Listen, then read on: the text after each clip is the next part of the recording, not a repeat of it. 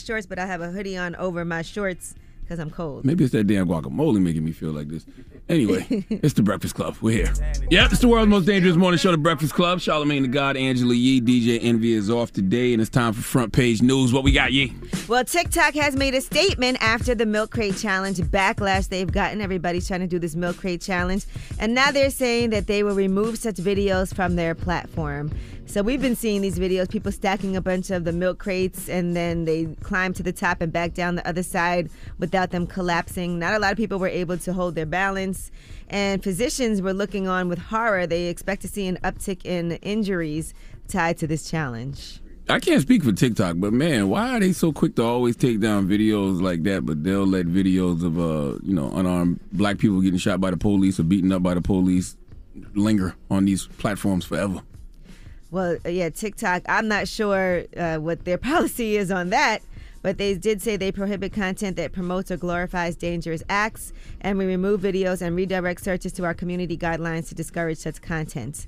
They said we encourage everyone to exercise caution in their behavior, whether online or off. Social engineering is amazing. People always want to talk about agendas and, folks programming, but y'all programmed yourself with that crate challenge this week because that started somewhere and everybody keeps doing it. All right, now Serena and Venus Williams will not be playing in the U.S. Open. Here is what Venus Williams had to say in a video message. Well, This news from Serena and I today. I too am unable to play the U.S. Open. It's super, super, super disappointing. Having some issues with my leg all this summer and just couldn't work through it. I can't wait to get back out on the court whenever that is. I'll work with my team to make it as soon as I can. No date at this time.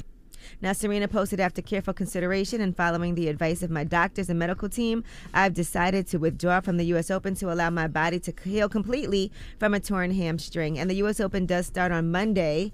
It's televised by ESPN. Now, if you plan to go, they aren't going to require masks or proof of COVID vaccine for spectators.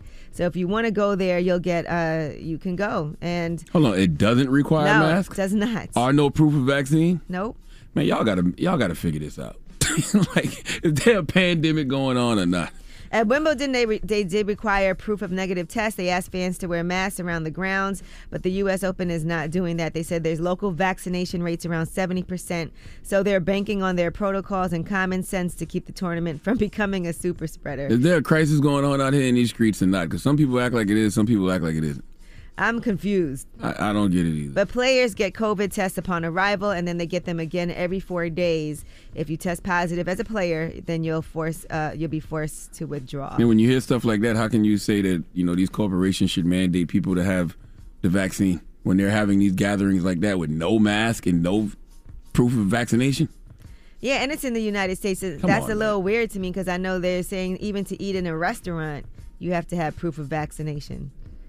So I smell a jig. All right, well, that is your front page news. That's right. We got what we do next? Tell them why you mad? No, we don't call it that. Get it off your chest. Get it off your chest. We got Get It Off Your Chest coming up next. If you want to tell us why you're blessed or if you feel like venting, reach out and touch us right now. 1-800-585-1051. It's the world's most dangerous morning show, The Breakfast Club. The Breakfast Club. Let's go. This is your time to get it off your chest, whether you're mad or blessed. Say it with your chest. We want to hear from you on The Breakfast Club. So if you got something on your mind, let it out. Yep, get it off your chest. Who's this? Oh, snap. Charlamagne. What up, man? Peace, King. How you doing, black man? What's your name? Yeah, I'm good, man. I'm David, man. Good morning, Angela Eve. Miss Beautiful. Good morning, David. Oh, man, I love that. No, I just wanted to say, I love y'all, man, and Charlamagne. You know what's crazy, man? Like, because I listened to the Breakfast Club from 2013 until now. And, the changes that all three of you guys made is ridiculous. Like, I love it. You guys are doing your thing. And, there's one thing I wanted to talk to you guys about. Okay. Yes, sir. And be honest with me. Like, be real with me, please. Is the Illuminati real? Not that I know of. I'm not part of it, so I wouldn't know. Soon as I get it. You see, Angela?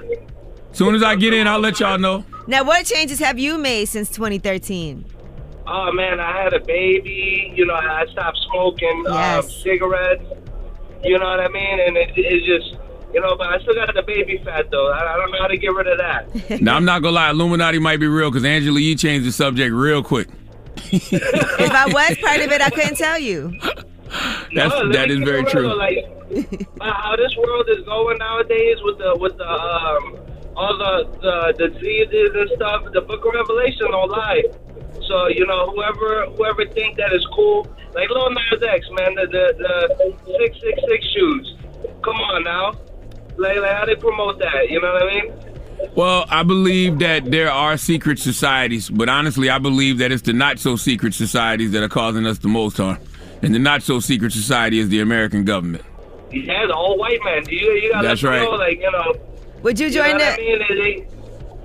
Would you join the Illuminati? Nah, hell nah. I love God. I love God too, baby. What is the Illuminati? I don't even know what. I don't even know what it is. Yeah, I think Angela Yee might be in. She protesting a little too hard. I don't know what she pushing exactly back on it is. this. I didn't know people in the Illuminati don't believe in God. I believe in God. I believe in a higher power. But my brother, thank you, bro. Get it off your chest. Who's this? Hey, what's up, Charlamagne? Good morning, Charlamagne. Good morning, Angela. It's Rick. What's going on? Hey, Rick. Peace, King. How you, brother? I'm good, man. I'm good. I'm in a good mood. I recently bought a crib, so my commute is a little bit more. But congratulations. Yeah, thanks, man. Thanks. So I heard you say something earlier about those videos online of like black men getting shot by the cops and stuff. I think those should stay up, man. Not because I want to relive trauma and over and over.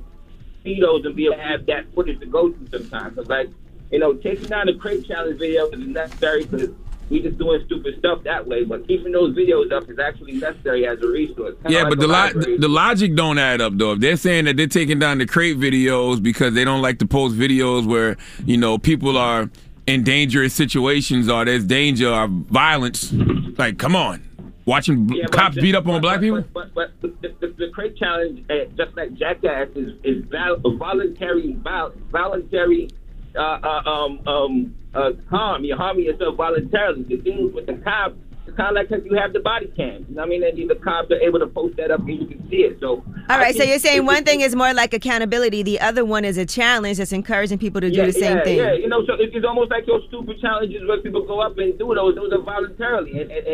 And those you can take down because you're misleading the public and you're encouraging people to do stupidity. But if you have those body cam videos or those videos of people getting hurt, you should keep those up.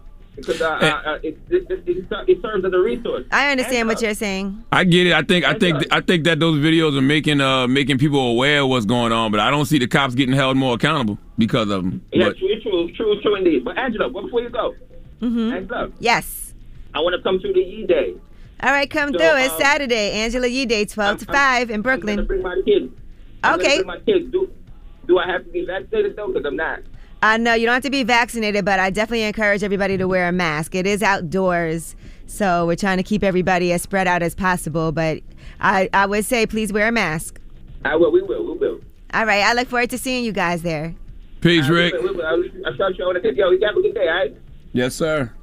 Let's get it off your chest. We do that every morning. We're still taking your calls right now. 1-800-585-1051 is the phone number. Reach out and touch us, man. It's The Breakfast Club.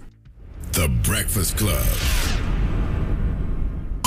Wake up, wake up. Wake your ass. This is your time to get it off your chest. Whether you're mad or blessed, we want to hear from you on The Breakfast Club. Get it off your chest. Who's this? Hey, Charlamagne? Yes, sir. What's happening, King? Man, this is Sean from Third. How you doing? I'm blessed, black, and highly favored, my brother. How are you? All right. Angela Yee. Good morning. How you doing? I'm doing pretty good. Now, I want to get off my chest that interview that you guys had with Boozy last week. That was this week. It was this week? Yes, sir. Well, I'm so mad, I don't even remember the week. I feel like, Charlamagne, I feel like you were framing what Boozy was saying in a negative way. How was I framing it in a negative way? When Boozy said he was going to whoop Nas ass for being naked on stage, or claiming that he wanted to be naked on stage, he wasn't attacking gay people. He was attacking a naked man on stage. He was attacking what? A naked man on stage? If you naked on stage, you don't accept that. And I saw you say that to strippers, right? You're saying, well, he shouldn't watch strippers. That's what strippers do. Well, he said that, though. He said that he said if it was anybody on stage naked, a straight man or a woman, he wouldn't like that in front of kids. So Exactly, but you were saying that. But then he contradicted himself the very next sentence and said, "Yo, don't turn my strippers against me." He's the one who said the P word. He brought up. But listen, that's what strippers do. That's their job. If they're not stripping, if they're not naked, they're not doing their job. Nas X don't have to be naked. Listen, you're probably right, but here's the thing that I say, man. Let's not become what we hate. You know what I mean? If we don't like prejudiced, bigoted people, let's not become prejudiced, bigoted people. Let's not hate people just because of who they are. I agree with you on that. And Angela, yes, you were saying that people's actions don't necessarily influence your kids. What people do don't necessarily influence your kids. That's not true. Not in regards to sexuality. I disagree in regards to sexuality. I think when it comes to listen, I've never been influenced by seeing two women kiss and felt like, man, I need to go do that. That's true, and that's good for you. Hey, you ever watch porn? Yes, sir, I have. When the last time you ever been turned on by a penis on a porn? I don't watch porn for penis. But it's there. All I'm saying is, by that thinking, then people who are gay, if they watch straight people on television, it's not going to turn them straight. That's right. Why gay people don't get turned straight? No. I want you to look at it from this perspective also, right? How do kids learn to speak or even walk? Not sexuality, brother. Sexuality is so natural. I mean, every animals gonna have sex. Like everything on this planet that breathes is gonna have sex at some point. That's just something that's naturally within us. And what you like is what you like. I don't think you can influence somebody to like something that they don't like. I disagree. Because I don't care how many. I don't care how many I see today. I don't want one. You want two. Shut up. You know what? I don't know about you, man. But anyway, what I'm trying to say is, if you're not aware of something and it's constantly being put in front of your face, then it might pique your interest. All I'm saying is there's going to be gay people here whether or not you like it. That's right. No.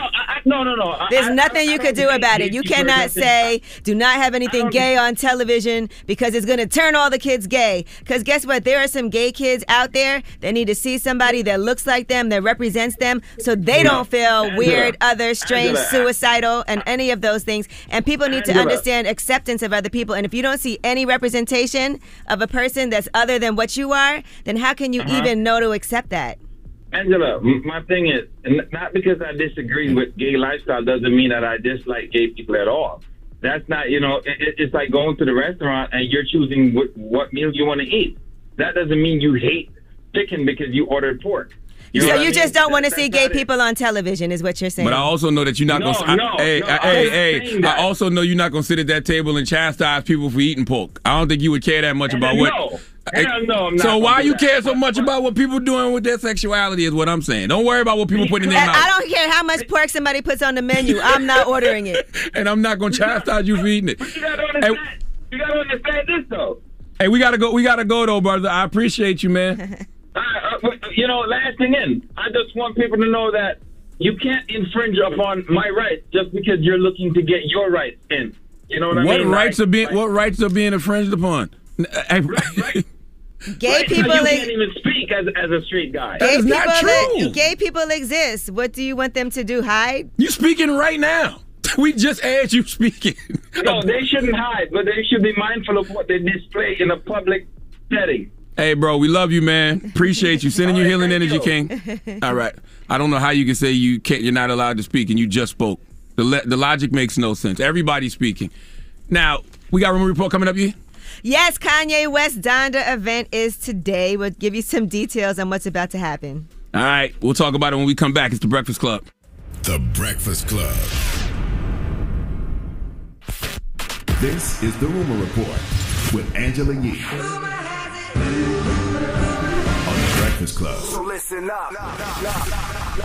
Well, today is Kanye's third listening party in Chicago, and he's also launching a STEM player that will let users customize any song on the Donda album. What you mean? They can give it its own beat and stuff like that? You can control the vocals, the drums, the bass, the samples. You can isolate parts. You can add effects and things like that. That's dope. That's slick. Mm-hmm. How much does that cost? $200. So you can pre-order that right now. And they're saying the album has an August 29th release date on the iTunes store. When is that? Donda. That's Friday? That's tomorrow? What's the day? Today's the 26th. So on a Monday?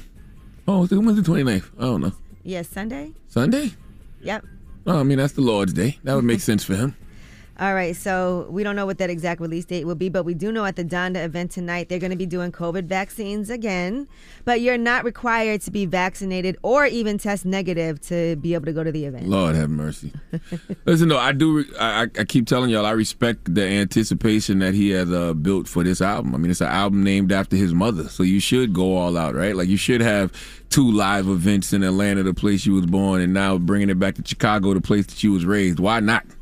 All right, now let's talk about Young Blue. He is apologizing to police officers in Georgia following his release. We told you about this whole run-in that he had. Now, he was visiting a trailer dealer called Absolute Trailers in Gainesville, Georgia. He was trying to buy a trailer, and the owner called the local police.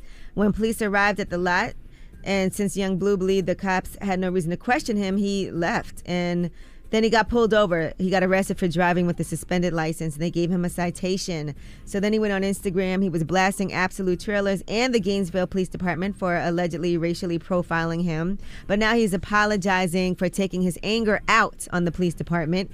He said, instead of the business who lied and manipulated the situation, I was embarrassed and in disbelief of what happened, so I directed my energy toward the wrong people. My energy will now be directed towards Absolute Trailers because their lies could have turned to a possibly deadly situation for me.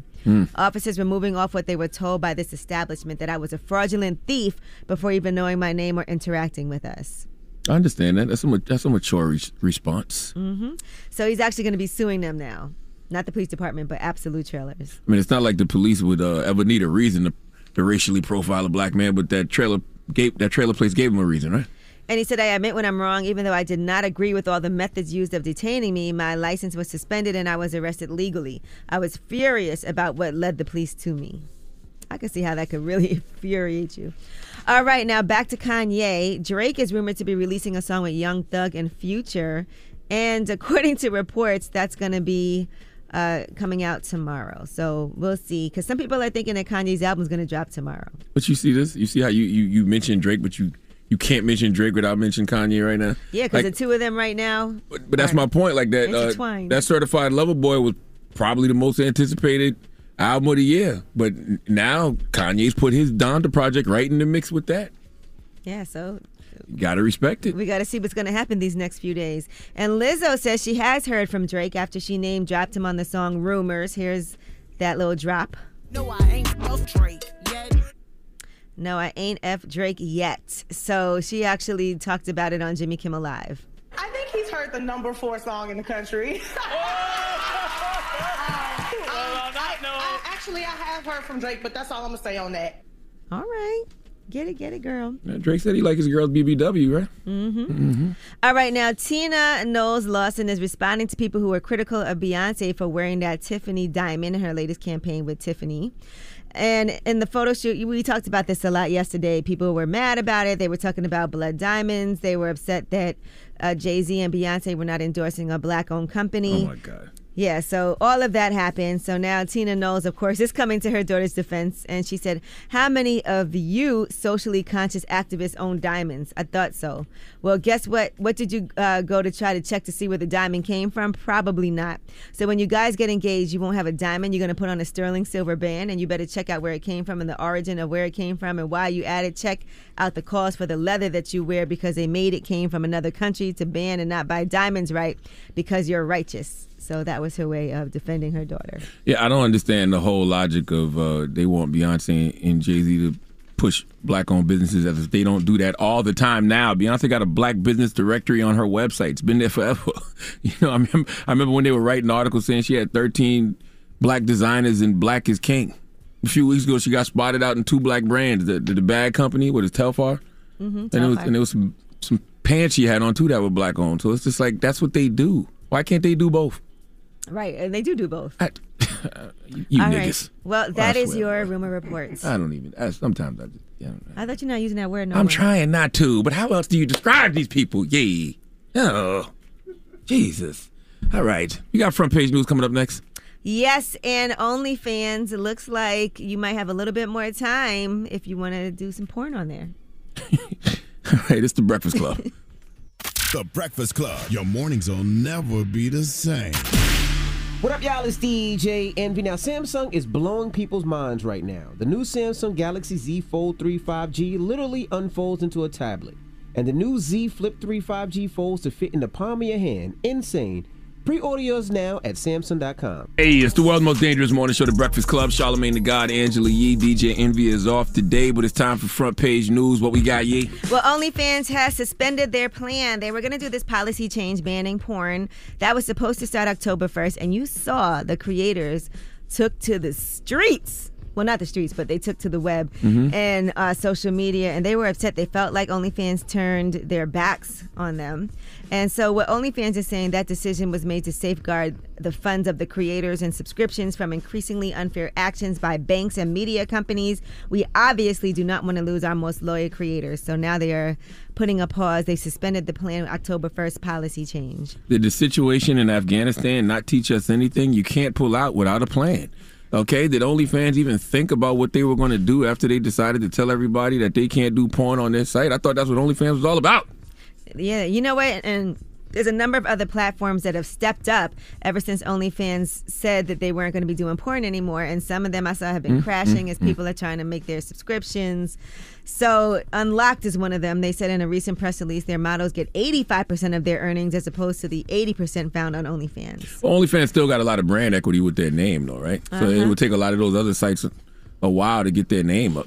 Yeah, I mean, some of them have already existed, so it'll just be a good time to grow. But then for some people, they don't trust OnlyFans now. They're like, at any moment. And people ain't going nowhere. People be right on there today jerking off to their favorite celebrity. All right, now yesterday, Joe Biden signed into law a pilot program that is going to connect veterans struggling with PTSD with service dogs. What? Eddie, our producer side-eyed me, and then he hit the dump button. I guess I couldn't say what I said. Oh, I didn't even notice you said anything crazy. I said I should have said masturbating, right? That's what I should have said. Yes, I'm sorry. All right, back to Joe Biden and these dogs. It didn't have to do with that, right? No, all right. It had nothing to do with it. So Joe Biden signed a law yesterday, a pilot program that's going to connect veterans struggling with PTSD with service dogs. So it's called the Puppies Assisting Wounded Service Members, PAWS, for Veterans Therapy Act. That's PAWS, not Why'd you pause it? Pause, PAWS. Oh, I thought you said, I didn't know. Do you want to go home? No, I was like, why Are you okay pause that? today? Why was that word of your pause? It's pause. That's the name of the company. Assisting Gotcha. Wounded Service Members, PAWS. Got you. Not Okay. PAUSE, PAWS. Got you. All right, so this is the culmination of years of hard work to bolster services to address our veterans' mental and physical health from so many people. So they said similar programs have shown great results with veterans, and they want to give that access to even more people. I think that's nice. I was reading in my grandmother's hands, they were talking about how having a pet can actually, that's one of the... soothes you. Well, yes, one of the actions. Mm-hmm. Practices. All right, Johnson & Johnson says that they're going to be doing their booster shots, and they said that the booster shot of their vaccine provides a 9-fold increase in COVID antibodies. So if you've already gotten that first dose, you can go and get that booster shot, and it's going to give you a lot more protection. Johnson & Johnson. And then now let's talk about Pfizer. They're seeking FDA approval for their vaccine booster dose. So they're saying that could get full, well, as we know, the 2-dose vaccine did get full regulatory approval this week. So they are planning to get these booster shots available now. And they have started that approval process for that 3rd dose, and that's going to be for Americans aged 16 and older. They plan to complete their application with the FDA by the end of this week, and then it should be rocking and rolling soon after that. Okay. And by the way, what I said was, when we were talking about OnlyFans, I said people aren't going anywhere. Okay, they'll be on there probably today masturbating to their favorite celebrity. That's what I said. But I said it with slang. What type of slang? I said All right. Well, that is your front page news. Listen, you heard Angela Yee just reference a book, My Grandmother's Hands. One of the best books that I read this year. One of the best books I've ever read, period, especially in regards to healing. You know, I tell y'all to invest in your mental wealth all the time. And if you're on a journey of healing, if you're trying to deal with your trauma so your trauma doesn't deal with you, then you need to listen to this interview that we have coming up with the author of My Grandmother's Hands, Resma Menakem. Okay, I'm probably going to mess his name up when he gets here. For sure. All right, because I can't pronounce anything. But he'll be joining us next on The Breakfast Club. All right? All right. The Breakfast Club. Yep, it's the world's most dangerous morning show, The Breakfast Club. Charlamagne the God, Angela Yee, DJ Envy had to step out. But, man, we have the author of one of the best books I read this year. Resma Menakem. You definitely took Envy's place. Resma Menakem, author of My Grandmother's Hands, Racialized Trauma and the Pathway to Mending Our Hearts and Bodies. First of all, it is a pleasure to sit down and talk to you. Thank you, brother. How are you? I'm doing well, man. I'm doing well. Busy, but doing well. Absolutely, absolutely. Now tell folks what this book is about. So, brother, the book is really about racialized trauma and how more often than not, when we think about racism and white body supremacy, we think about it from an intellectual place, like, dates and times and stuff like that. But my whole work is really around how trauma lives in the body. And gets passed down. And how it gets passed down through generations. What ends up happening is that we don't just learn from our caregivers in terms of instruction. We also learn from what their bodies recoil from and lean into. Trauma in a person over time can look like personality. Trauma in a family over time can look like family traits. But trauma in a people can look like culture. And we miss those pieces. And so the whole book was about my journey, my own personal journey, in Afghanistan, born and raised in Milwaukee, Wisconsin, and my journey in terms of my people and my grandmother. Can you talk about what white body supremacy is? Yes, yes. So when we say the word white supremacy, a lot of times what happens is that people move to the head. They start trying to say, well, I'm not racist, or I'm not this, or I'm not that. I'm not the person that did that. I'm not the person. I don't think like that. Absolutely, absolutely. And so what ends up happening is that we end up having an intellectual conversation and not how this stuff actually impacts the body. And so white body supremacy is my attempt to get us to begin to think about what shows up when we're having these types of interactions. What shows up when we see a black body being murdered on the streets, right? What shows up when we see people homeless underneath bridges and stuff like that? And that actually may not just be your own personal piece. It might be historical, it might be intergenerational, it might be persistent institutional, and then your own personal stuff gets combined with it. So what I tell, when I'm training young therapists, one of the things that I do is I say, the most important thing when you're working, especially with bodies of culture and black bodies, indigenous bodies, one of the things that you have to do is you have to slow it down. Because a lot of times therapists think that their job is to give you advice, when really their job is to create room so you can tap into resource that you don't currently have, right? It is not just about talking to your head. It is about watching you, seeing you, not just body language, but having enough sense of resonance that when something shows up, and having enough racial literacy that when something shows up in Charlemagne or something shows up in Sister Yi, that I'm able to pick up on it as vibe, as image, as meaning making, as behavior, urges, as sensation, right? That's when when black people say to each other, I feel you. There's such a depth to that we haven't really unpacked. God brought this book in my life at the right time. Angela Rye kept telling me to get it, but it came in my life at a point where I started doing healing exercises. I started actually doing things that help this trauma move through my body. Explain why that's so necessary. So if you notice in the book, brother, I don't call them exercises, I call them practices. Practices. Yeah. Why? Is because whenever we think about trauma, and specifically racialized trauma, we think about something we need to just purge, right? But in actuality, race, the concept of race has a 400 to 500-year-old charge to it. So when we start to begin to deal with it, that charge can overwhelm us. And with your experience, and I've listened to you quite a bit. And so some of the experience, when you yourself have been traumatized, right? In addition to the historical trauma that gets passed down, in addition to the intergenerational trauma, you don't really know how to articulate. So the practices are designed to go slow. One of the things about the practice is that it forces you to to learn discernment. Oh, this is more resource, or this really scares me, or this is more constricted in my body.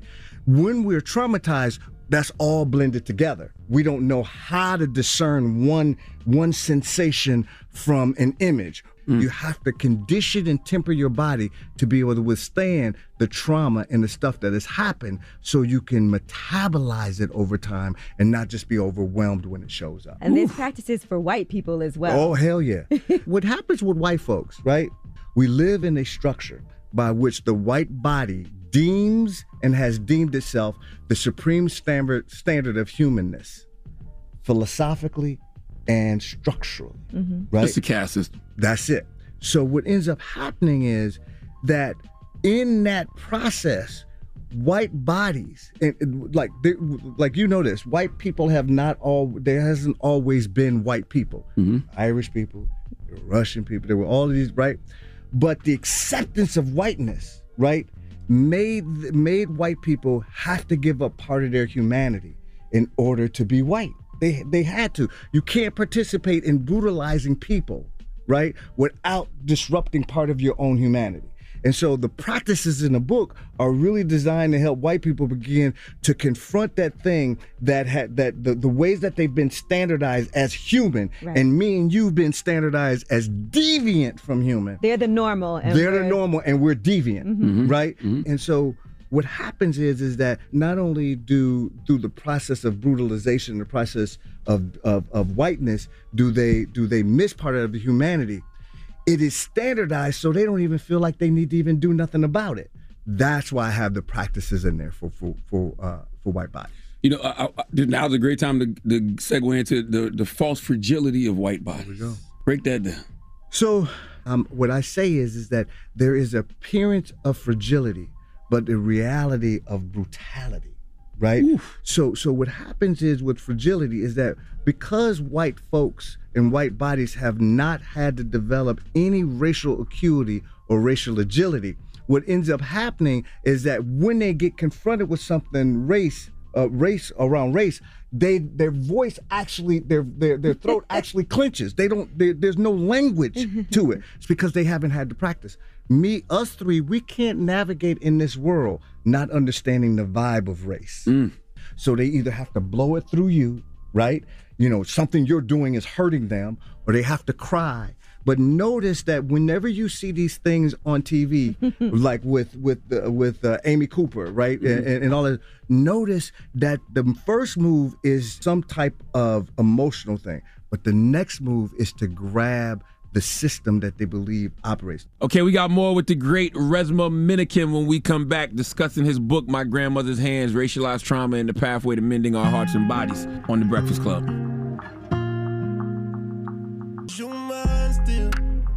Yes, it's the world's most dangerous morning show, The Breakfast Club. Charlamagne the God, Angela Yee, DJ Envy is off today, and we're talking to Resma Menakem. He's the author of My Grandmother's Hands, Racialized Trauma and the Pathway to Mending Our Hearts and Bodies. Now, I love what you say about how you feel things in the body, because you can hear certain things and it triggers. Like when you're explaining to your child why they can't do certain things. As a father, that's a struggle with my 13-year-old daughter. Because I always wondered, am I creating an inferiority complex in her by saying, you're black, your friends are white, you can't do what they do? Does that create an inferiority complex?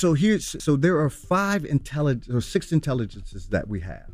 But in this structure, in this culture, we have carved these intelligences down to 1. And we only believe that cognition and the way we think is the most important thing. Right. But it's actually crowded out all of the other 5 intelligences. And the 5 intelligences are vibes, images and thoughts and cognition, meaning making, behavior and urges, feelings and emotions, and sensations, right? And so if the vibe is resource, there is a less of a likelihood that she will pick that up as inferiority, and more of a likelihood that she will pick it up as resource. True. So what I tell parents a lot of times that are trying to usher their children through this brutality is, if you've done some of your own pieces and you're coming from what's solid in you as opposed to what's wounded in you, right? Your children will pick it up in their nervous system. That's why the work around me talking about the body is so important, is because there are intelligence that black people have that is literally tied to creation that we must cultivate. We got to cultivate it and stop overriding and like pushing it to the side, like, oh, that ain't real. So that's like clean pain versus dirty pain. That's it, sis. So dirty pain is that pain where you're with somebody or you're doing something and something in your gut goes, I need to stop dealing with this person. I really need to do better, and you don't. Right. That's dirty, right? Mm-hmm. Clean is when you go, I need to stop dealing with this person, and then you do, and even though you in pain, something opens up a little. Freeing. Yeah, not like not like that, but just like Right. Yeah. Because that avoidance can be such a burden. Right. On Well, pain. So as adults, Angela, we don't get the choice between pain and no pain. Most of the time, we get the choice between clean and dirty. Right. Right. Am I going to make a choice that's tied to my integrity, or am I going to make a choice to move me around it? That's it. And the rest of the things line up after you make that choice.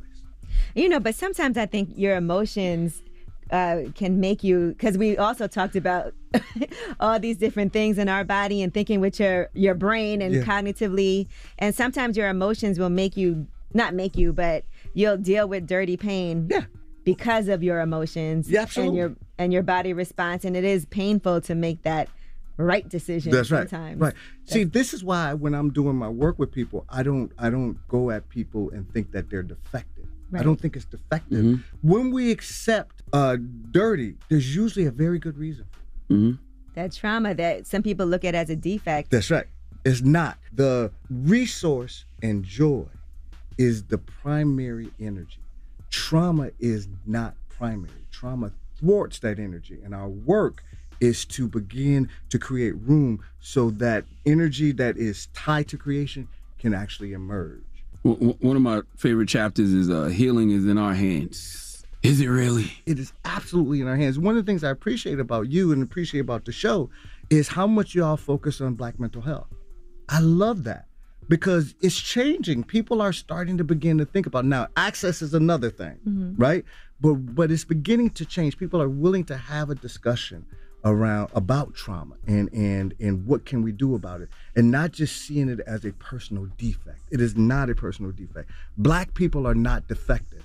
Something happened and continues to happen to us. We have to start thinking about how do we create communal ways of healing that and not just individual ways of healing. Yeah, that's what my girl Debbie Deb would say that to me all the time. She was like, therapy is great. It gives you the language to be able to explain what it is you're going through, but you still got to go do these practices that actually heal. That's it. You have to. So I did. You read it in the book. I did 2 years in Afghanistan, right? And in those 2 years in Afghanistan, my job was I worked on 53 military bases in southern Afghanistan, right? And so my job was to go to the bases after it got hit by the Taliban, and my job was to go there if somebody hung themselves, process the base, and my job was to determine whether or not the military contractors that were there could stay. I was one therapist with 17,000 people. Damn. Right? So through the course of that, hearing people's trauma, seeing things I shouldn't have seen, smelling things that I shouldn't have smelled, in order to get through that, I had to override my own pieces in order to be of service to people. So I did that for 2 years, and then I came home. And then when I got home is when the stuff started popping up, right? And so when that stuff started popping up, luckily I had friends, other trauma therapists, and people who loved me. Luckily I had a wife that was like, you're gonna have to do something, right? And so the reason why I say that is that had I saw this as a personal defect, right, what I was going through, I probably wouldn't have made it, because that stuff actually helped me begin to ask questions around, okay, if I'm having this experience, what was my grandmother, what was the experience she was having picking cotton in when her hands were bleeding, right? So the Afghanistan stuff, all of that stuff, there is a purpose for these pieces. I'm not saying we should be brutalized. I'm saying we can turn that into fuel, but you ain't gonna do it if you ain't practicing. You ain't gonna do it if you ain't getting your reps in. You ain't gonna do it if you just think all you have to do is be tough and override. That's not, trauma will break you down and force you to contend with it or force you to become an idiot. When did you first become aware of the trauma in your body? I think I began to recognize it more fully after Afghanistan. Over there, when you're on the bases, you don't break eye contact. Everybody's doing that. So when I got back, That was my body was acclimated. My body was acclimated to just the person you're with or everybody? Everybody. So when I got back, I was eating dinner with my wife, and this dude caught my eye. I'm looking over her shoulder, and this dude caught my eye, and so I stared. I just stared at him, right? And he got uncomfortable, and my wife looked at me. She goes, "You need to stop doing that. You really," because I was so caught. And in New York, we're so conditioned to not make eye contact with anybody. Yeah. Like since I was young, it's like don't look at anyone. Right. You know, keep it moving. Problems, keep your eyes. You know, That's it. Both a survival method. That's right. Because the first thing you don't want people to say, "What you looking at?" What you looking at? As you look at someone. That's right. And I believe some of that is actually what I call a traumatic retention. I believe that for Black people, not looking in people's eyes sometimes is a direct result of enslavement. Right. Yeah, I think because that could potentially put your people in harm's way and put yourself in harm's way, right? I think that's why some of the moves, like what I call racial caping, I think those people, we make those moves, but I think it is a traumatic retention that's passed down, that's wordless, that's decontextualized. I agree with that. I heard Jay-Z once say, also too, you think somebody sees you. If they're looking at you too long, they're looking in your eyes, they're looking in your soul, like, damn, this person might really see me. Before I see me. That's right. I don't even know who am I, and you trying to look at my soul? Mm-hmm. I will destroy you. But what I don't do is put that defect in my people. I'm not going to say something's defective in my people. I'm going to say something happened to my people. That's right. Okay, we got more with the great Resma Menakem when we come back, discussing his book, My Grandmother's Hands, Racialized Trauma and the Pathway to Mending Our Hearts and Bodies, on The Breakfast Club. Yes, it's the world's most dangerous morning show, The Breakfast Club. Charlamagne the God, Angela Yee, DJ Envy is off today, and we're talking to Resma Menakem. He's the author of My Grandmother's Hands, Racialized Trauma and the Pathway to Mending Our Hearts and Bodies. Now, Yee? Can we talk about the title of the book, too, My Grandmother's Hands, and what that does represent as far as the work that you've been doing? So my grandmother was a small woman, but when we were young, like 7, 8 years old, we would go over there and stay with my grandmother. And my grandmother, number one, she would be in the kitchen and she would hum. And you notice in the book, I talk about the hum and the vagal nerve. Absolutely. And all that. It's a very important piece. And so we would just rub her hands. Now, I don't know if y'all old enough to remember this, but back in the day, Black folks used to have 2 TVs. The big old RCA Curtis Mathis that was on the floor, and then the little one that worked up on the top of it. And the big one never worked. The big one never worked, right? And so, or the sound worked or the pictures didn't work, something. One time I was rubbing her hands, and I was comparing her hands to my hands. Like, my hands are very thin and angular. My grandmother had these thick digits, like thick, and then a thickness inside of her palm and the thickness on the back of her palm. And so I was rubbing and I said, "Grandma, why are your hands so fat? Why are your hands fat like that?" And without missing a beat, she goes, "Oh boy, that's from picking cotton." Mm-hmm. I'm 7, 8, right? And I'm like, okay. And she must have heard the space, the vibe. And so she turned and her cadence picked up, right? I didn't know what it was, but I knew I needed to pay attention. She goes, "Boy, you ever seen a cotton plant?" I go, "No, ma'am." She goes, "Cotton plant got these birds." This is where she's talking. And I said, okay. And she said, when you reach your hands in there, at 4 years old, I started walking up and down them roads when I was 4. My daddy was a sharecropper. So when you reach your hands in that stuff, your hands bleed. And I did not remember that story again till I started reading the book. Till I started writing the book. That's amazing. Because then the calluses protect her hands from bleeding. That's right. And then it just gets used to. That's exactly right. And then I took that and said, well, that's how trauma works. Right? Because when I got back from Afghanistan, all of the calluses that I had, I was so used to it. My wife would tell me, "I don't even know who you are. I can't feel you." And I'm like, "I don't know what you're talking about." Until I started doing the work. And the other thing is, my grandmother, she would complain of her hands, said she had arthritis. I didn't find out till after she passed that she didn't have arthritis. Wow. You know, I wanted to ask you about something because me and my homegirl dad was talking about this yesterday. It was a Instagram post somebody posted, and they said not everything is a trauma response. Mm-hmm. And they said the point here is we can't just slap a label of trauma onto everything. We can't understand all behavior as trauma responses. We have to think more about the roles culture plays in creating and sustaining trauma responses. And trauma responses aren't necessarily all bad. Yeah, absolutely. Okay. So trauma is personal and particular. Me and you may be homeboys and something happens in front of us, right? A necessary component of trauma is stuckness, right? no matter what I do, is stuck. Something is stuck. That's a necessary component. Something bad can happen to both of us at the same time, and you get stuck and I don't, right? So when it comes to trauma, right? But there's a higher propensity to get stuck, right?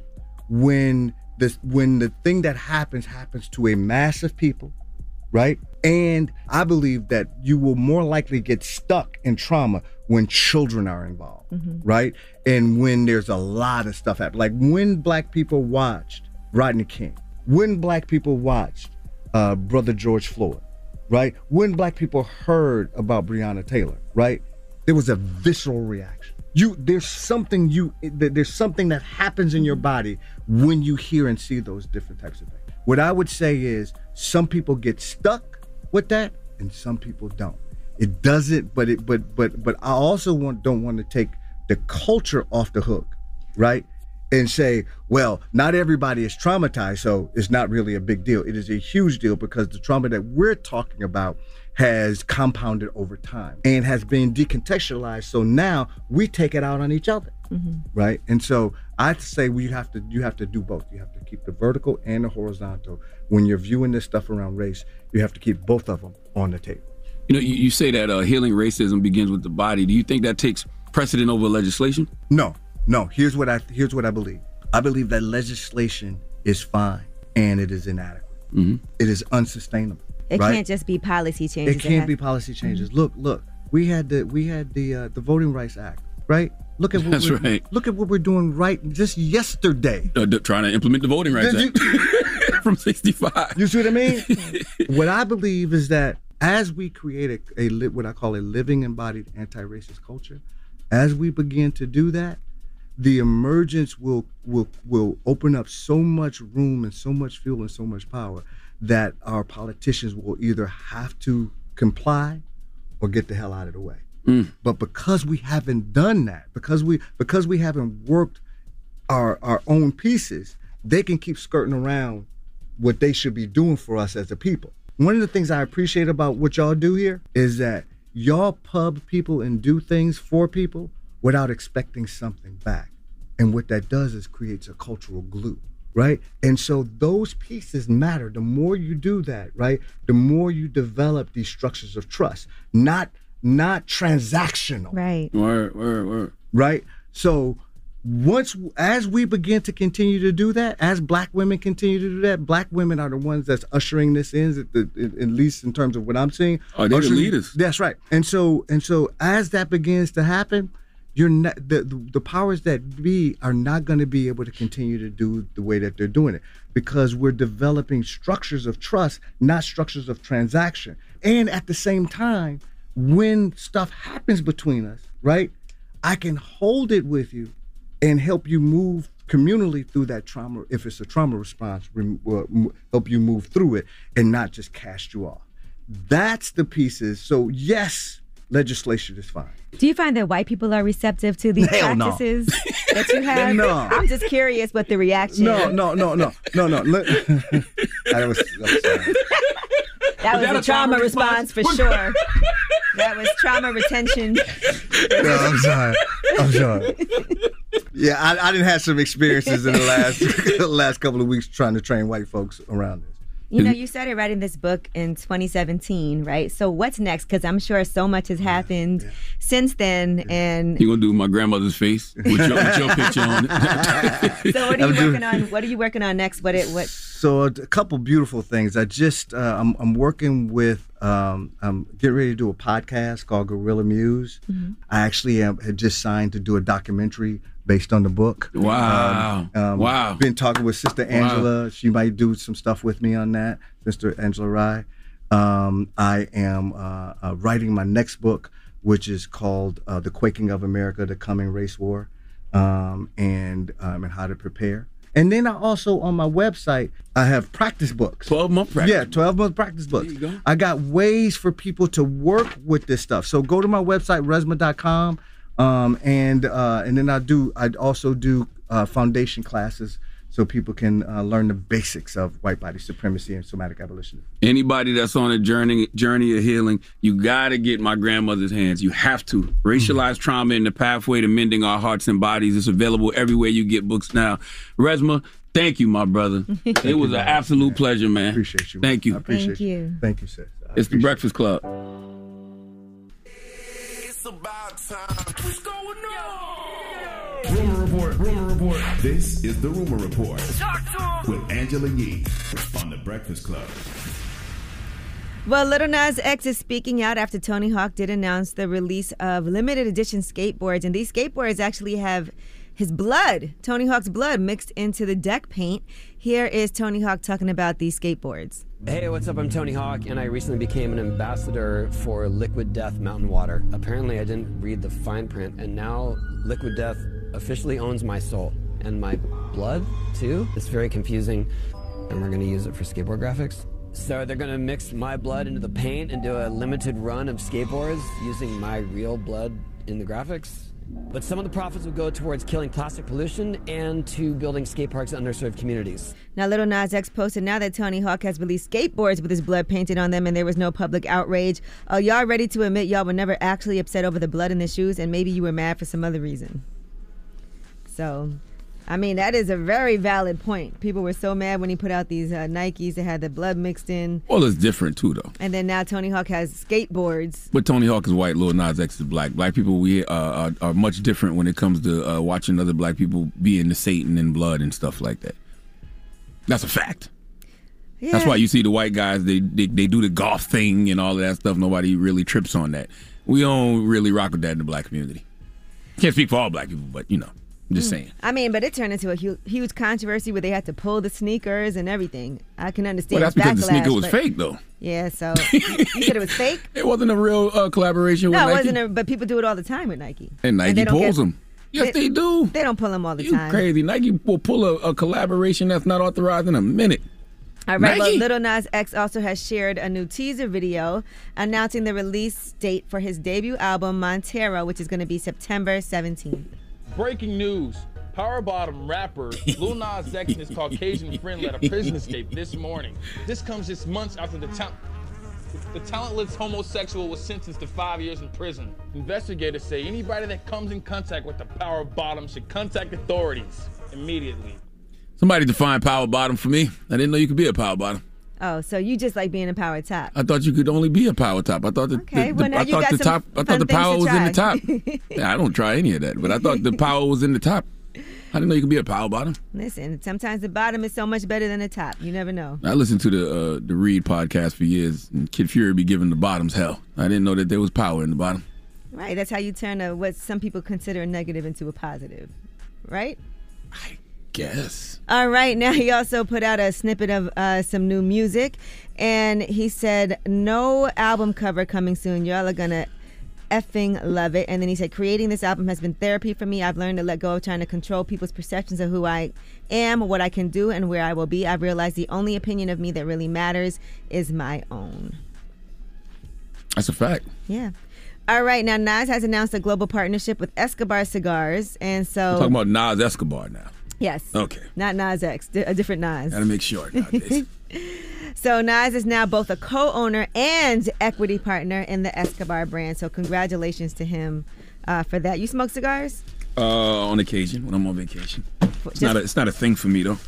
Just for the post, for a picture? No, I don't do it for pictures. I mean, I do it on occasion. Like, I'm not the guy that goes to the cigar lounge like a lot of people and makes a thing of it. But yeah, I don't mind a nice cigar here and there. All right, now Flavor Flav says that Dr. Dre's album is getting ready to come out. He was talking to the Wild Ride with Steve-O podcast, and he said he was at Dr. Dre's house. I was just over Dre's house, man, a week and a half ago, man. Damn. One of the best people in the world, man. Not only that, but I'm honored for him to have me record something at his house for his upcoming album that's getting ready to come out. That's Flavor Flav? Yeah. Sounds different. Yeah, so listen, people, do you believe it? What? The album's going to really come out? Mm-mm. Everybody's been waiting for this for, it feels like a decade. I have no reason to believe this. All right, Allen Iverson was on Shannon Sharp's on Club Shay Shay, and he was discussing how he feels like he could have been better at football than at basketball. not being cocky, not being arrogant. I know that I would have been a better player in football than I was in basketball. And that's not disrespecting basketball guys. That's not disrespecting the game that's done so much for me. But football was my first love. Now, he said that he wouldn't have stopped lifting weights after high school if he would have played football. He said he would have had a short career with basketball. He just didn't like lifting weights because it was too heavy. He said, football, I knew I would have had to lift. Well, what's meant for you will not miss you. All right, and Doja Cat is hosting MTV's 2021 VMAs, so congratulations to her. It's going to be live from the Barclays Center in Brooklyn. It goes down Sunday, September 12th at 8 p.m. It's her first time hosting, so it's her hosting debut. And she's definitely performed, right, there before. So they said also performing are Camila Cabello, Lil Nas X, Lord, Machine Gun Kelly, Olivia Rodrigo, Chloe, Shawn Mendes, and 21 Pilots. The Foo Fighters are getting the inaugural MTV VMAs Global Icon Award, and they are going to perform as well. Missy Elliott, in the meantime, was doing an interview for Interview Magazine, and she was talking to Doja Cat. And Doja Cat said, when it comes to rap, I could be better. I think everybody feels that way with their own art in all kinds of ways. But I see all these incredibly talented rappers around me, and I'm like, yeah, I'm doing pop.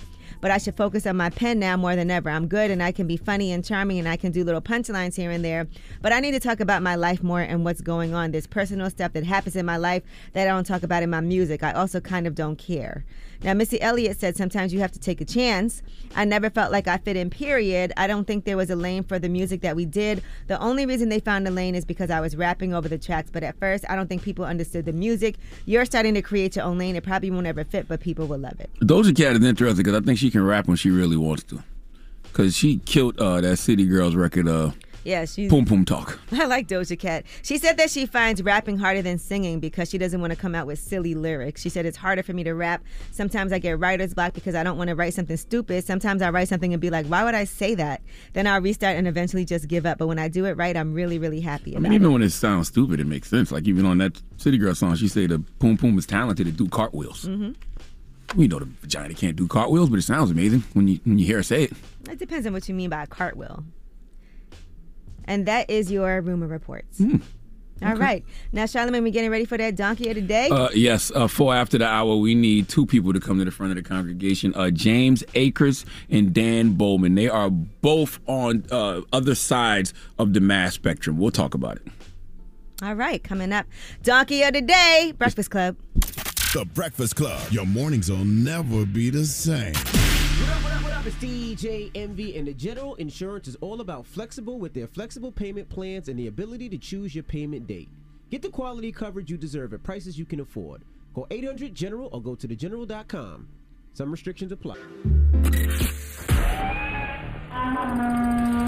It's time for Donkey of the Day. Donkeys of the Day, ask Charlamagne. I'm a Democrat, so being Donkey of the Day is a little bit of a mixed one. So like a donkey. Hee-haw. Okay. Donkey of the Day. Breakfast Club, bitches. Now, I've been called a lot in my 23 years, but Donkey of the Day is a new one. Donkey of the Day for Thursday, August 26th goes to 2 people on 2 different sides of the mass spectrum, okay? One is a man from Texas named James Akers. The other is a father from Florida named Dan Bowman. Let me tell you something, my people. Life is about choices.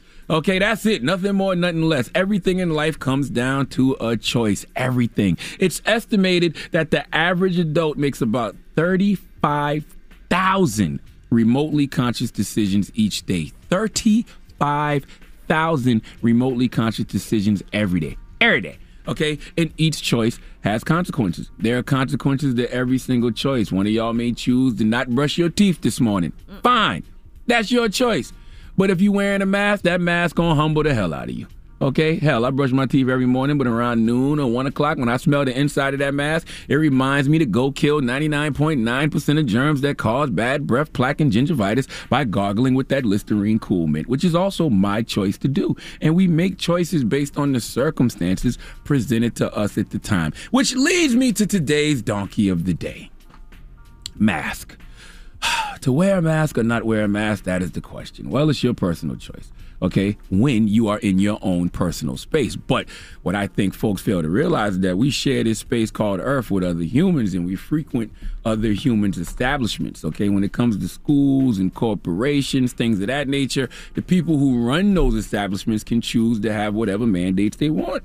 They can choose to have whatever rules they want, and you as an individual can make a choice to either follow the rules or not. You as an individual can make the choice to follow the mandates or not. This is why I don't understand folks who act like their civil liberties are being taken away. Nobody is forcing you to do anything. They are giving you a choice, and the choice is simple. Wear a mask, you can come in. Don't wear a mask, you can't come in. Either way, it's your choice. Okay, everybody always having these conversations about boundaries. I have to put up boundaries to protect my peace and protect my energy. True. Well, these schools and corporations are putting up boundaries to protect themselves. Okay, you have to be able to understand that, right?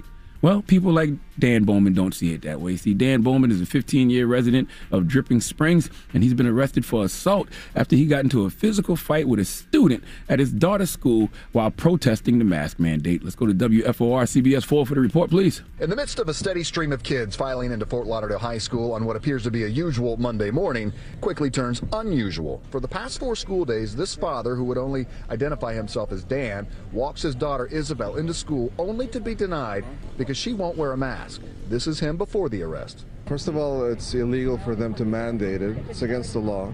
Isabel is a sophomore at Fort Lauderdale High. She admittedly is an anti-masker and thinks face covering should be optional. Since Broward schools resumed in-person learning, Isabel has shown up every day only for the proverbial door to be slammed in her maskless face. Several dozen classmates line the fence chanting their feelings on the matter. Wear a mask! Wear a mask! More now on that police report and the arrest. The young lady who you saw walking up to Mr. Bauman in that video, she attempted to grab the cell phone. Well, apparently, according to police, Mr. Bauman grabbed her arm, twisted it back. According to the police report, he's now facing aggravated child abuse charges.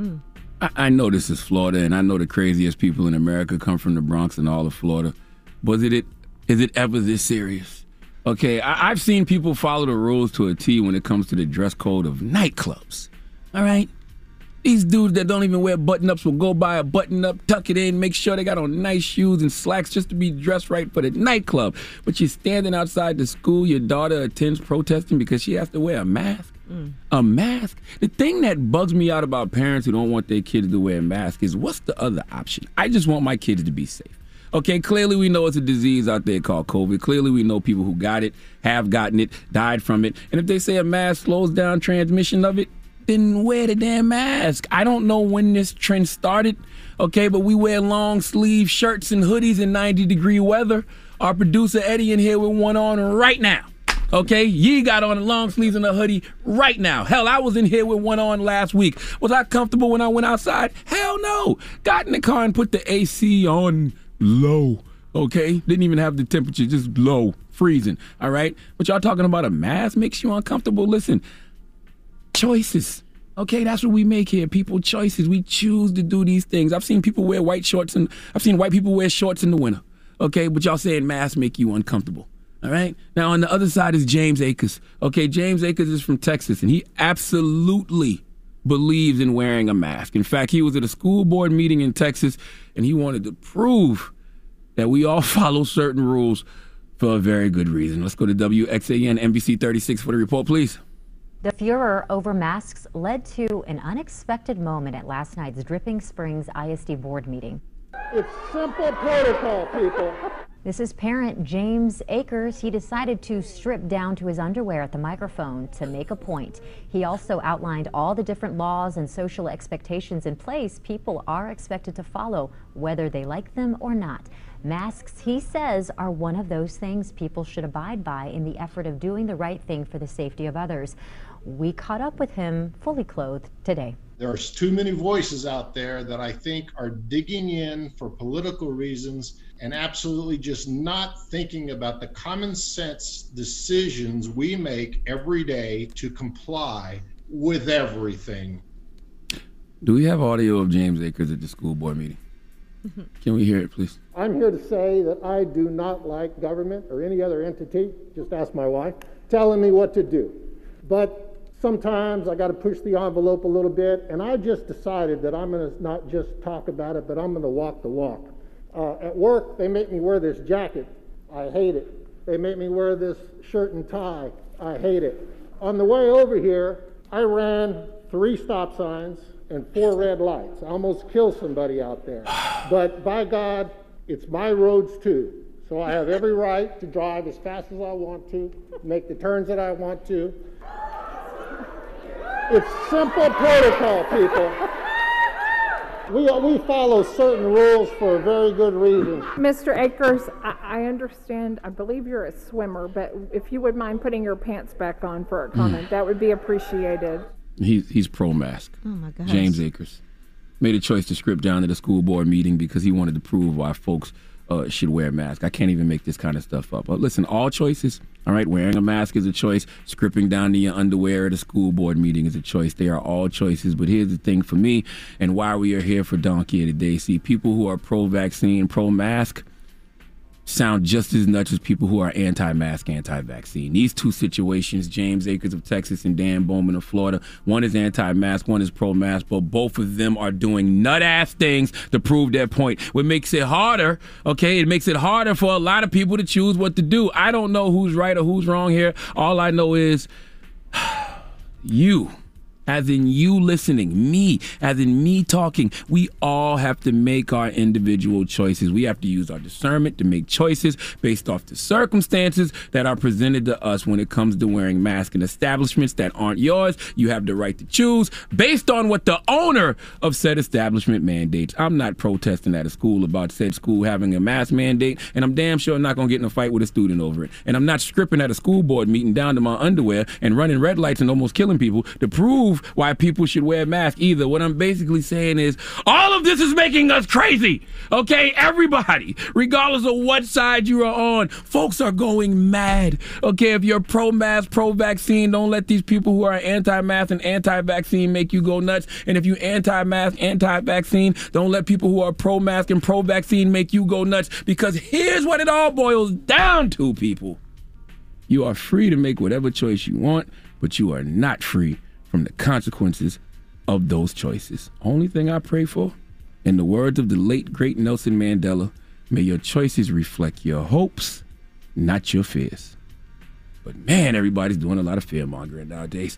Please let Remy Ma give James Akers and Dan Bowman the biggest hee-haw. Hee-haw, hee-haw. You stupid motherfucker. Are you dumb? All right. Well, Charlamagne, thank you for that Donkey of the Day. Mm-hmm. I wear masks, really by the way. Worked yourself up into a sweat over there. Hey, man. You know, all of this is making everybody go crazy. All right. Well, coming up next, we do have Ask Ye. 800-585-1051 is the number. If you have any questions, you need some advice about anything, call us up right now, and I got you. It's The Breakfast Club. The Breakfast Club. It's the world's most dangerous morning show, The Breakfast Club. Charlamagne the God, Angela Yee, DJ Envy is off today, but we definitely don't need him for this segment because it's Ask Yee. Hello, who's this? Yo, what's going on? Yo, Yee, yo, first of all, man, peace to y'all, man. Y'all can't believe I'm talking to y'all, man. I'm fake starstruck. What's up? But yo, Yee, man, look, my girl, man, she's pregnant right now, right? Mm-hmm. And everybody be telling me, oh, all right, when they pregnant, they be bugging, they be tweaking, cool, but it's next level right now, yo. And she's mad, crazy, insecure, and it's like right now I'm caught in the joint where I want to leave her. And my pops always be like, yo, you know, you created a monster, because, you know, it's probably a result of past stuff. But I'm trying to get my stuff together, man. Like, and it's like, yo, I can't get a break. Yo, the other day, 2 days ago, she went through my whole T-Mobile call log. If it was a guy, she would hang up. If it was a girl, she would start. Oh my gosh! How old is she? She's a grown woman. Yeah, she's 34. I'm 33. That's awful. Like, hey. Yeah, she's bugging. Why am I bugging? I know I wasn't wilding. Like, what else did she? So she went through your phone and started calling the numbers back. What else did she do? Another time, she took my boy's laptop, right? It's my MacBook, because I do audio engineering and stuff like that, right? Boom. She took my MacBook. She thought it was mine, but it was my man's MacBook, and because I was fixing it for him. So I'm like, yo, listen, you took the wrong Mac. You can take mine. I don't care, because I didn't want to be responsible for my man's stuff. Like, you feel me? Right. That's like unexplainable right there. Yeah, she did not give it back. She was like, F you, I got the Mac, nobody getting it, whoa, whoa. And it was like a big scene. And she be putting me in positions where not for nothing, she be disrespecting chicks. Like, people know who she. Like, I'll be feeling like, yo, you're gonna put me in a position where somebody gonna want to do something to you, and I'm not gonna allow that because at the end of the day, you're still my girl. But I'm just like, man, she broke up mad friendship to mine. So let me ask you this: is there a reason? And I want you to be honest. Is there a reason why she's acting like this? Has something happened in your relationship? You know, in the past, she never has physically. I ain't gonna say that. Like, she never has physically ever called me cheating, right? But she always called it like a million texts. Like, I don't know. I just got a thing where I just be. Okay, so let's be honest. You have cheated. For like years, though. Okay, but that's still obviously. She has too. But it was a minute where I wasn't even having sex with her for like almost 2 years. No lie, we were sleeping in the same bed and everything. Right. But because I was so disgusted with her as a person, like, you know what I'm saying? Oh my gosh. Well, you know what? It sounds like you guys do have a toxic relationship and have done things to each other. And now she's pregnant. Look, she's pregnant. I'm trying to like be nice, man. And listen, and I understand that, but what here's the thing is that she's still traumatized from whatever things in your relationship have been unresolved because she's seen these text messages. She hasn't physically caught you cheating. Have you admitted that you cheated?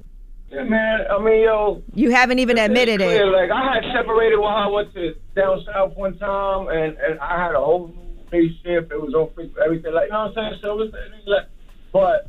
Have you been honest, though? Have you ever been honest about what you've done and what's happened? Because I think part of it, too, is that sometimes people try to not admit things and cover it up. And it's something that we can never get over if you can't even admit it. Like, how are we supposed to deal with it? She's a narcissist. But I need you to, I understand that, but I also need you to take some responsibility and accountability as well. Like, you can't just put it all on her. This is somebody you chose to be with and you've been with for years. And even when you guys were sleeping in a bed together for 2 years, you still stayed. And now she's pregnant.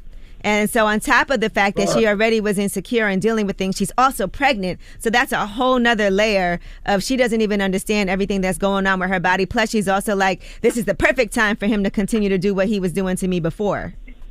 I be feeling she's a person that I feel she'll break the castle over anger, and then like she'll wake up tomorrow and like you know what I'm saying? Right.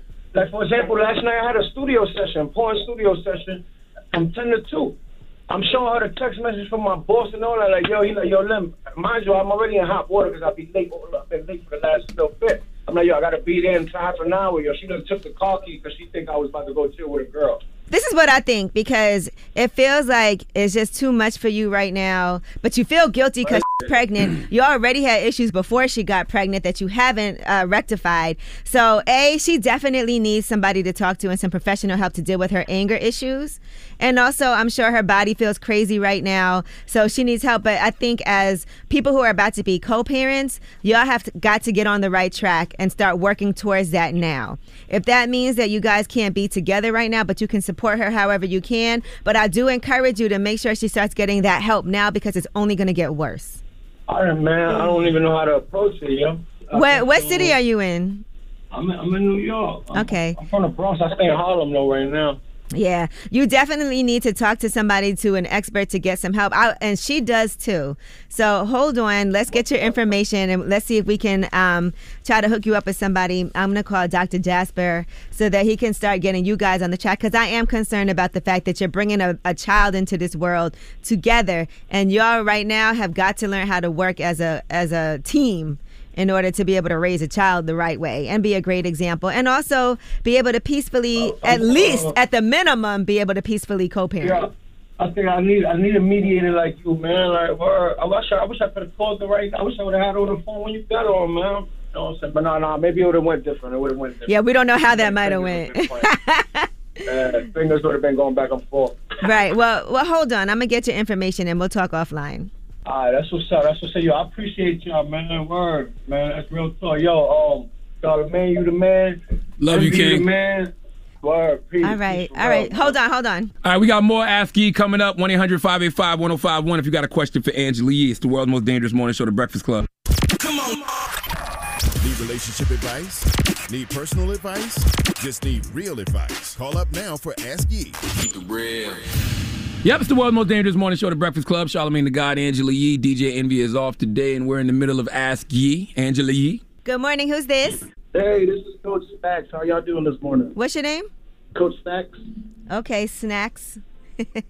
What's your question for Ask Ye? All right. So my baby mama and I, we have not seen eye to eye for the last 3 or 4 years. My son is excelling in football this year, and she has no way of getting to the game or to the games. Would it be, out of my, too much for me to pay for her to come, or should I just leave it as it is? Well, here's my thing. Her going to the game, wouldn't your son want her at the game? Well, I mean, it's for him, I know it makes him happy, Right. But for her on the back end, I want to help her, but I want to make her feel like she's not capable of doing it or being there. Well, you said she's not capable. Well, she's not capable, but I want to make her feel any less or, any more for her not being able to show up. Yeah, look, the reason why you want her there is not because you want to sit next to her or something. It's because your son wants her there. And that's the sacrifice that you'll be making. You want to do whatever it can for your son who's excelling at football. The last thing you want is for him to be concerned about the fact that his mom can't come to the games, right? Right. So I feel like this is something you're doing for your son. You're not necessarily doing it for her. This is a white flag that you're waving to say, look, this is bigger than how you and I feel about each other.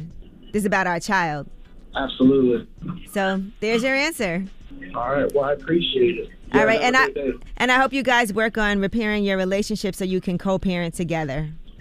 We're working on it. It's not easy, but we're working on it. Okay. Good luck. All right, we still taking more calls. We're in the middle of Ask Ye. Hello? Hey, Who's this? Rock. What's up, Rock? What's your question for Ask Ye? I was saying I was with this chick for like 3 years. I'm not with her, but because she lived with her baby daddy. Mm. And I think she hit the fan with like last couple of months because she's been staying out a little longer than she's been staying out. But she always claimed that she's not with him and trying to be in a relationship with me. But I feel like it sucks if I get in a relationship with that girl. So wait, so for the past 3 years you've been dating this woman, she also has been living with her. I've been decided to. Okay, and she has no plans of moving. I've been trying to help her move. She ain't trying to move. She's trying to come straight to my house. But I don't feel like you're supposed to move to my house from out of another man's house. Right, and look, if that's how you feel, then this is not the person for you. If she's not ready to move and to commit and you want a deeper commitment, then, I feel like there's no negotiating that. So I should just stay as a side dude, right? If that's what you want, if you don't mind that, but it feels like you have real feelings for her. Yeah, she cool and everything. I ain't got no problem, but play me like, oh, we in a relationship, and at the end of the night, I dropped you off at your house, and you go into your baby father not knowing what's going on in there. Don't that feel crazy to you, though? Yeah, that's why I said I'm cool with being a side dude, because when you go in the house, I don't care. I'm the side dude. But I think you do care, because that's why we're having this conversation. You do care. Hey, I ain't saying I didn't. I just don't want you trying to play me like I'm in a relationship with you when you're going home with another dude. Yeah, but you're treating her like you guys are in a relationship, right? She comes over. I respect women. I'm not going to disrespect women at all. When you with me, I'm going to treat you as a queen. I understand that, but what I'm saying is, do you want more for yourself? Yeah, I do. I want kids. I want a wife, all that. Okay, well, it doesn't seem like what you're in right now is on the path for that. And I just feel like, why not spend that time and energy on somebody that can reciprocate that you can actually have a future with? Why are you wasting time? You're right. So I don't know what to do. Okay. Yeah, listen, I can't imagine what it must feel like to drop somebody who you care about off at their baby, at their house that they live with another man with. So just think about that, because you could be spending your time building a future with someone. Absolutely right. I appreciate it. All right, no problem. All right, that was Ask Ye. That's right. We do that every Wednesday and Thursday around this time, and we got Rumor Report coming up, Ye? Yes, and let's talk TDE. As we announced earlier, Kendrick Lamar will be leaving the label after his final album with them, but they have signed a new artist. We'll give you those details. That's right. All that and more when we come back. It's the world's most dangerous morning show, The Breakfast Club. The Breakfast Club. Hey, top of the top. It's the world's most dangerous morning show, The Breakfast Club. Charlamagne the God, Angela Yee, DJ Envy is off today. That's the man with the highest selling rap album in the country, Moneybagg Yo. Time today, and right now it's time for Rumor Report. We're talking about, I done forgot. Black Panther star Letitia Wright. There you go. It's time. She's spilling the tea. This is the Rumor Report with Angela Yee on The Breakfast Club. Well, while shooting Black Panther Wakanda Forever, Letitia Wright got injured. And it's not that bad. It's serious enough that she's been taken to a hospital, but they are saying that it's minor injury. She got hurt in an incident with a stunt rig while filming a scene in Boston. They said she's expected to be released soon. And that's Shuri, by the way. Mm-hmm. That's who she plays in Black Panther. Yeah, she was amazing on there. Why the hell they shooting in Boston? Why is Black Panther shooting in white-ass Boston? I don't know. Maybe it's just certain scenes. Maybe they're just on set somewhere. Maybe Yeah. they just need to close off a street and make it seem like another place. True. All right, now PNB Rock has been sentenced after pleading guilty to marijuana and stolen gun charges. And he actually got sentenced to 36 months probation for each count. And he also has to do 100 hours of community service. So that is guilty to 1 count of receiving stolen property and 1 count of possession with intent to deliver. The probation will run concurrently, and he's also permitted to transfer his supervision to California. This is all from a 2018 investigation. So I wonder what community service is nowadays. It used to be like, do they Cleaning still up the side of clean the the road side of and the road? stuff. They still do that? I'm sure they do that, but I don't know what else they do. Like parks, people have to clean up the park and things like that. Because I don't see them people no more. Like, I don't see them on the side of the road cleaning up no more. That's Right. why I asked. Okay. And Vezzo, I swear Vezzo, remember he was up here on the Breakfast Club from Detroit. He revealed that he's off probation. He posted, "I'm finally free. I've been on probation since I was 17. Congratulations. My PO called me today and said that is over. Thank God." Congratulations. I was on probation for well over a decade, so it feels like when you go home and take your mask off, times 10. Yeah, I mean, that's a long time. That's like 15 years for him. Damn. Of being on probation. All right, now TDE has introduced a new artist that they've signed, Ray Vaughn. Top Dog Entertainment, they posted, "Welcome Ray Vaughn to the TDE family. # Peer Pressure EP available now." And they put out a 3-track EP. Here is a snippet of Not Allowed. Yeah, I'm rich in spirit, ain't no way I'm gonna die, bro. I just bought a crib in the neighborhood with the white folks. That shit been cheap, spent $1,500 on my coat. Ain't got enough money to argue, I don't fight, bro. I don't got enough money to argue. I don't fight broke. Man, I wish a lot of people on social media understood that. You heard it knocking on the door too? Man. I thought somebody was really knocking. I got to check. I haven't heard that. I need to listen to that record. I check for anything with the TDE logo on it. Right, he had to do like a whole process, like a boot camp and everything. Mm-hmm. All right, now, in the meantime, Kendrick Lamar, he's on a song with Baby Keem, and that song is called Family Ties. Here's a snippet of that. Soon as I press that button, we better get right like the emblem's coming. Us two, when I like he ain't been through nothing, they free, got at least 1 B in the oven. I'm tripping, I'm jigging, my mental is amazing, brother. Pop off only on occasions, brother. All right, that full song hits streaming services on Friday. It'll be on Baby Keem's upcoming debut album, The Melodic Blues. I'm here for it all. Salute to K-Dot, salute to Baby Keem. I'm here for that. All right, now I want to give a shout out to Tiana Taylor. She has that show, We Got Love, Tiana and Iman. And on the last episode, she was discussing finding out that she had lumps in her breast. And the physician conducted a biopsy and sent out the samples. And here is what she had to say if you watch the show. It was a lot of lumps, which is really bad. For the most part, it's most likely just milk lumps. I hope the doctor was able to get you in ASAP. Cholestasis of pregnancy can lead to stillborn if you don't deliver the baby early, which is the reason why both my babies have come a month early. And I had a lot of issues with producing milk this pregnancy. And when it finally came, literally everything hardened up. So thankfully everything was normal, even though she had to undergo a complicated procedure. But she did say that cancer does run in her family. So I'm sure that's a difficult and scary thing for her to have to think about. You send in Tiana and Amon and their whole family healing energy. And you can watch We Got Love. That's available anytime online, but I believe it comes on Wednesdays. All right, porn star Ron Jeremy has been indicted on more than 30 counts of sexual assault involving 21 women over the past 2 decades. He's accused of sexually assaulting the women over a 23-year span from 1996 to 2019, and the victims range in age from 15 to 51 years old. He pleaded not guilty to 12 counts of forcible rape, 7 counts of forcible oral copulation, 6 counts of sexual battery by restraint, 4 counts of sexual penetration by a foreign object, 2 counts of sexual penetration of an unconscious or asleep person, and 1 count each of lewd act upon a child under the age of 14 or 15, sodomy by use of force, and assault with intent to commit rape, according to the DA's office. Clearly there's some type of other sickness going on there, right? Because, I mean, you're already a porn star. So you already get a lot of sex on the regular and get paid for it. So if you're doing that, also something else is going on in your brain. Clearly, right? All right. Well, Ron Jeremy is expected to return to court October 12th, and that is for a pretrial conference.